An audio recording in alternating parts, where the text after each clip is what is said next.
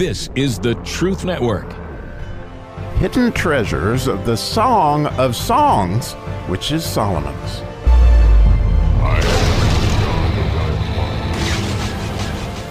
How fun. Today we get to be upheld by the second part of the Psalmic verse. And as we've talked about, the letter Psalmic has everything to do with support and very strong support by all means. And so this is the 15th verse of the 5th chapter. The Psalmic verse, we did part A, which is legs are as pillar of marble set upon sockets of fine gold. Well, today is the second half. In English it reads, his countenance is as Lebanon, excellent as the cedars. And if that doesn't uphold you, I don't know what to say. But it's really, really a fantastic, amazing few words. When you think about Jesus's countenance, like when you get a really, really, really good look at his countenance, which that's a really tricky word right there, by the way, is the word countenance, because it's translated so many different ways. If you look at this verse in several translations, you're going to find some places it's translated as his appearance, some places it's translated as his demeanor, and some places it's translated as his face. And so, you get a lot of different ideas behind what is this countenance, and it's the same exact word that he used to describe us or the church, back when he said, your countenance is comely. And so, one of the things that I, started out with, like if we get a good look at Jesus, what is his countenance? Well, the beauty of that word in Hebrew is it's a mem, which is the Messiah, and then a resh, which is like the head or the beginning of something, and then an aleph. And so when you think about that, it's like the beginning of the Father. And of course, it's more of the beginning of the Father because it starts with a mem. And so when you think about that, and then the last letter is a hey, which means expressed. So when Jesus said, when you see me, you see the Father, well, there you go. Well, the really amazing thing that I found in studying this, as we've talked about these 10 utterances in the book of Genesis, and so if we come to this utterance, if we lined up these 10 things that were described about Jesus here with the 10 utterances of creation, with the idea that his creation would reflect him, well, this clearly would say that because this utterance lines up perfectly with let us make man in our image and let him have dominion. So, wow. You can't help but see how that lines up with this, because it is his image of the Father, which we are all an image of that because we're made in their likeness. And so really cool when you look at how both Rashi and Matthew Henry describe this is the more you look, the more you see. They both had that comment, which I thought is amazing. And it's certainly that true of his word. Like, as you begin to look into his word, the further you look, the more you see. You can look at the same sentence like this one 100 times, and every time you're going to see something you hadn't seen before. Well, that's very true. I would agree with both Rashi and Matthew Henry. And so when you think of his countenance, it is so many different things. It's unbelievable. I also love what Matthew Henry said about it. He said it was his port and his main.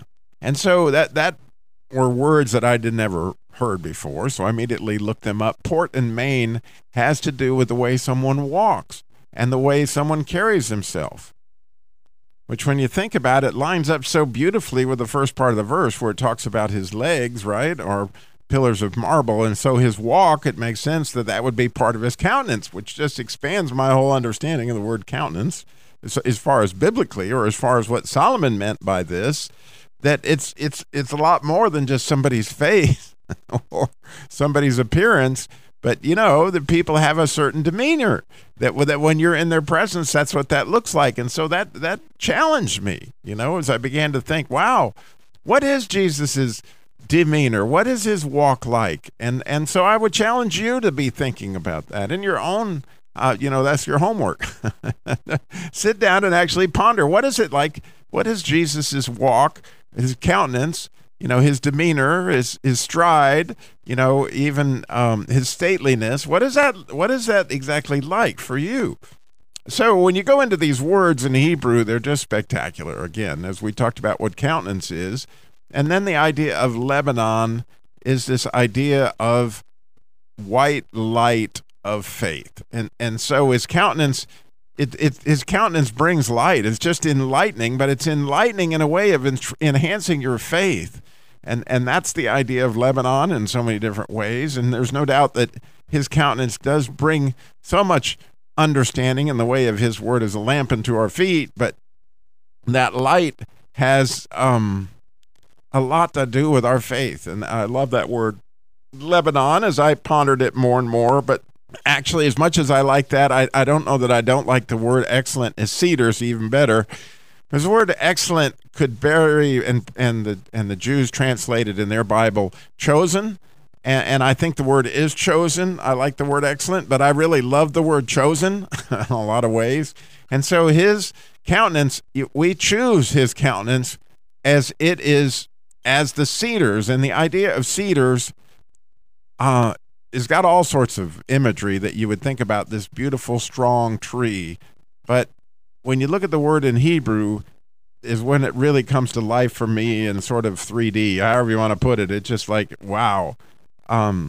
It's an aleph, which has to do with the Father, has to do with, God himself, God the Father. And you think about Jesus as being in the Father's image. I mean, there's no doubt that. And then it's a resh, which has to do with considering something and the idea of starting something.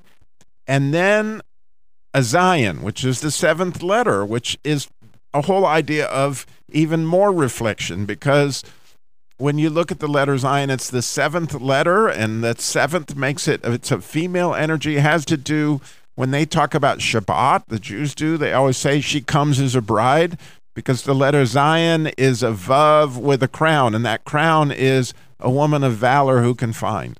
Okay, and so this idea of the Zion is this unbelievable remembrance. And so as you think about a cedar, is this long, beautiful, extremely strong tree. It's strong because it has all these rings, and it grows so slowly that because those rings are so close together, it is very, very strong, and it doesn't rot. It's got all those attributes. But then up at the top, here's this very tall, straight tree that has this beautiful crown. And if you were to look at a Zion, you'd get that picture. But the idea of the Zion, again, as both Matthew Henry and Rashi pointed out, is the more you look at it, the more you see. And the more you understand, the further you get, so to speak. So, when you think about Jesus as being the idea, and you might even remember when he gave communion, he told us, do this in remembrance of me. And that idea of remembrance being, again, connected to that whole idea of the Sabbath and that whole idea of the Zion. You might remember, if you go look at the 119th Psalm, when there, all those verses have to do with, I remember thy name in the night. And all those verses that have to do with remembrance have to do with the Zion and the number 7 and thinking back through Shabbat. Well, when you think back through and when we do reflect on all that Jesus is, it just keeps getting better and better. And so what does that look like in your life?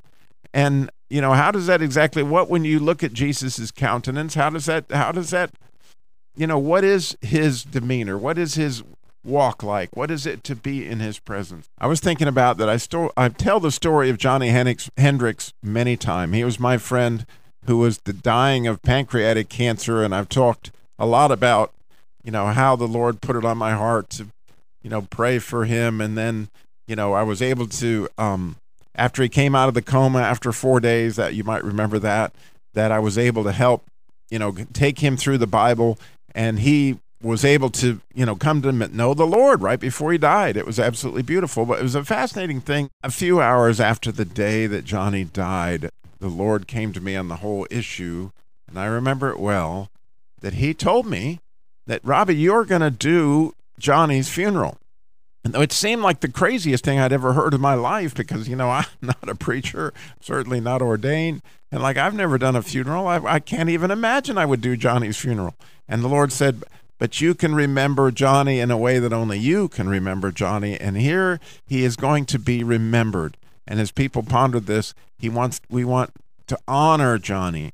And so, yes, you are going to do it. Well, it wasn't 15 minutes after he and I had that conversation, and I wouldn't believe this story if I didn't know it to be true, but it is exactly what happened. About 15 minutes later, his wife called me, and Geraldine, and said, Robbie, would you consider doing Johnny's funeral? It was so, it seemed amazing to me.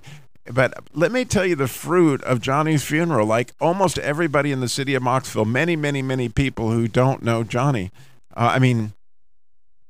Many, many, many people who don't know Christ, that knew Johnny because they'd sold him cars. All these people were at his funeral, and what a gospel story they got to hear, because they got to hear the actual story of how Johnny came to faith in the last hours of his life. And as I got to share that at his funeral in a very detailed way, I've never forgotten the opportunity. I've never forgotten all that happened as a result of that. I got to speak at several churches after that, from people that had heard the funeral asked me to come share that message at their church. And oh my goodness, all the people that came to the altar in all those different churches as a result of that funeral. In other words, the fruit of Jesus's remembrance, right?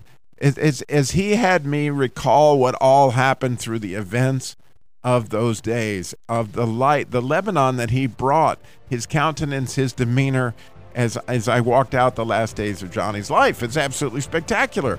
And so when you think about Jesus, his countenance, what's it like to actually walk with him?